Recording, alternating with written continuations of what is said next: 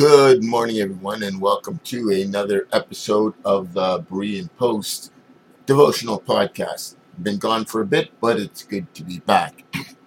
For those of you that have been following along, we're going to pick up in 1 Corinthians chapter 9, verses 3 to 12. It's a lengthy passage, but I'm just going to jump in as is my custom. Paul says, "My defense to those who examine me is this. Do we have no right to eat and drink? Do we have no right to take along a believing wife, as do also the other apostles, the brothers of the Lord and Cephas?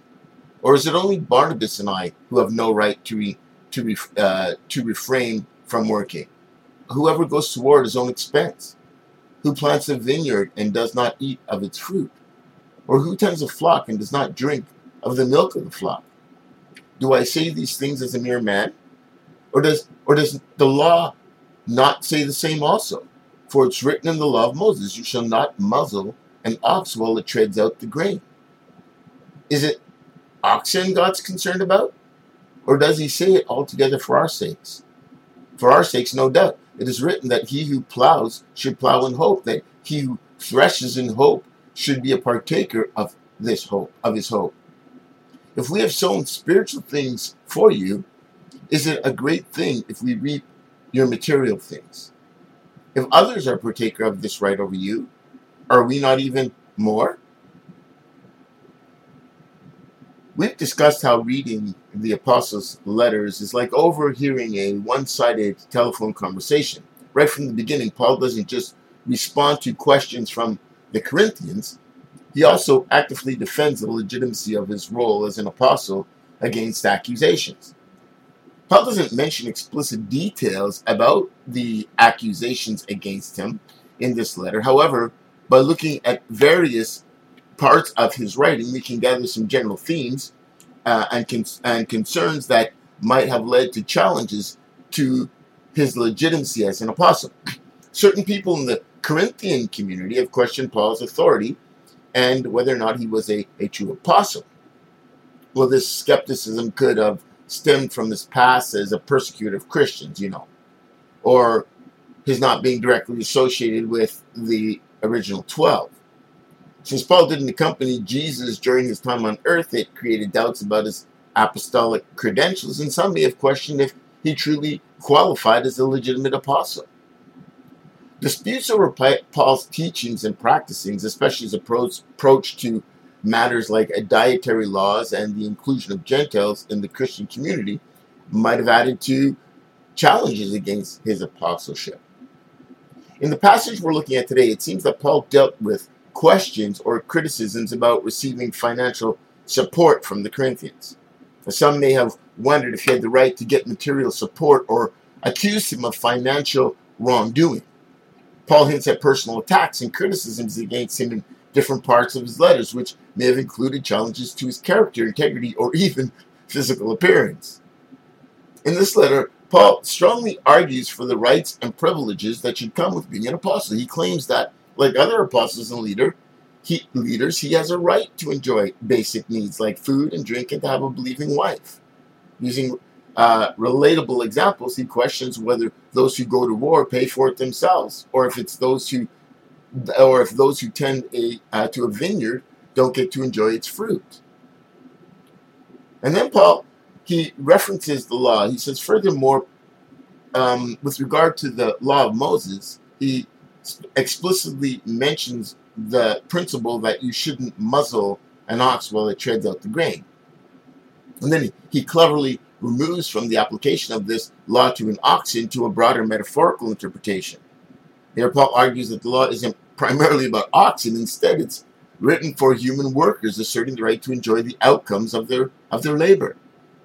Paul emphasizes the exchange in ministry, drawing parallels between sowing spiritual things and reaping material support. He argues that those who benefit spiritually from his ministry should understand the appropriateness of providing material support in return. So by doing this, Paul aligns his rights as an apostle with the broader practice of the other apostles who did receive such support. Well, with regards to application, the Apostle Paul didn't embrace the role of an apostle because he saw it as a favorable career move.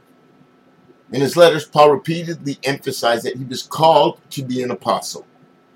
The prospect of any financial reward did not influence his response to this calling. We believe that this motivation should be shared by everyone aspiring to enter the ministry.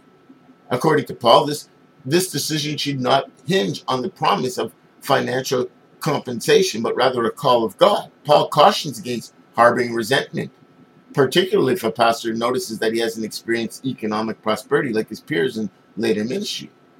At one point, he said, I've learned in whatsoever state I am, I've learned to be content, whether to abase or whether to abound.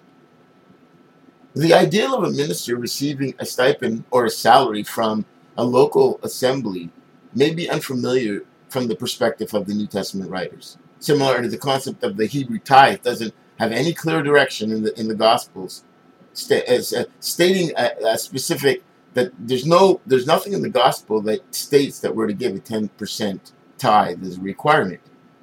And if there was some form of designated offering, it would probably not adhere to strictly a 10% standard, but instead reflect a deep commitment, possibly even the giving of one's entire resources.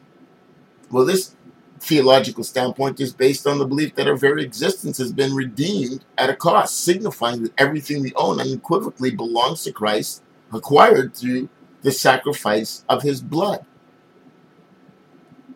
However, certain principles in the Bible remain steadfast. Firstly, the recognition that giving is more significant than receiving. Secondly, that regardless of the extent of the regularity of our generosity, it should stem from a spirit of gratitude and joy. The message in the scripture is clear. God delights in a cheerful giver. So revisiting the ideal of pastors receiving a salary, as previously mentioned, this concept appears not explicitly endorsed by the New Testament. However, there's no doubt about the responsibility of those who derive spiritual nourishment from their teachers, pastors, and mentors. When someone dedicates themselves to the spiritual well-being and care of a congregation, it becomes that congregation's duty to fulfill that person's needs. But the question arises, in what manner? And regrettably, a prevalent attitude among many members in congregations is to embrace this mindset of poverty, at least with regards to the pastor. Some believe that the pastor will provide for the minister's needs while distancing themselves from recognizing their role as the means through which God extends that provision to the pastor or minister. Well, it may sound somewhat romantic. Our vision includes a minister who prioritizes the needs of the congregation, fully invested in safeguarding and nurturing the members without seeking any financial retribution. This aligns with Paul's belief that God will meet and provide for all of their needs. In this vision, we also imagine a congregation that embraces the principles of giving over accumulating, drawing inspiration from Philippians, where we are encouraged to consider others more significant than ourselves. While this may be viewed as romantically naive, surely it doesn't escape the realm of possibility.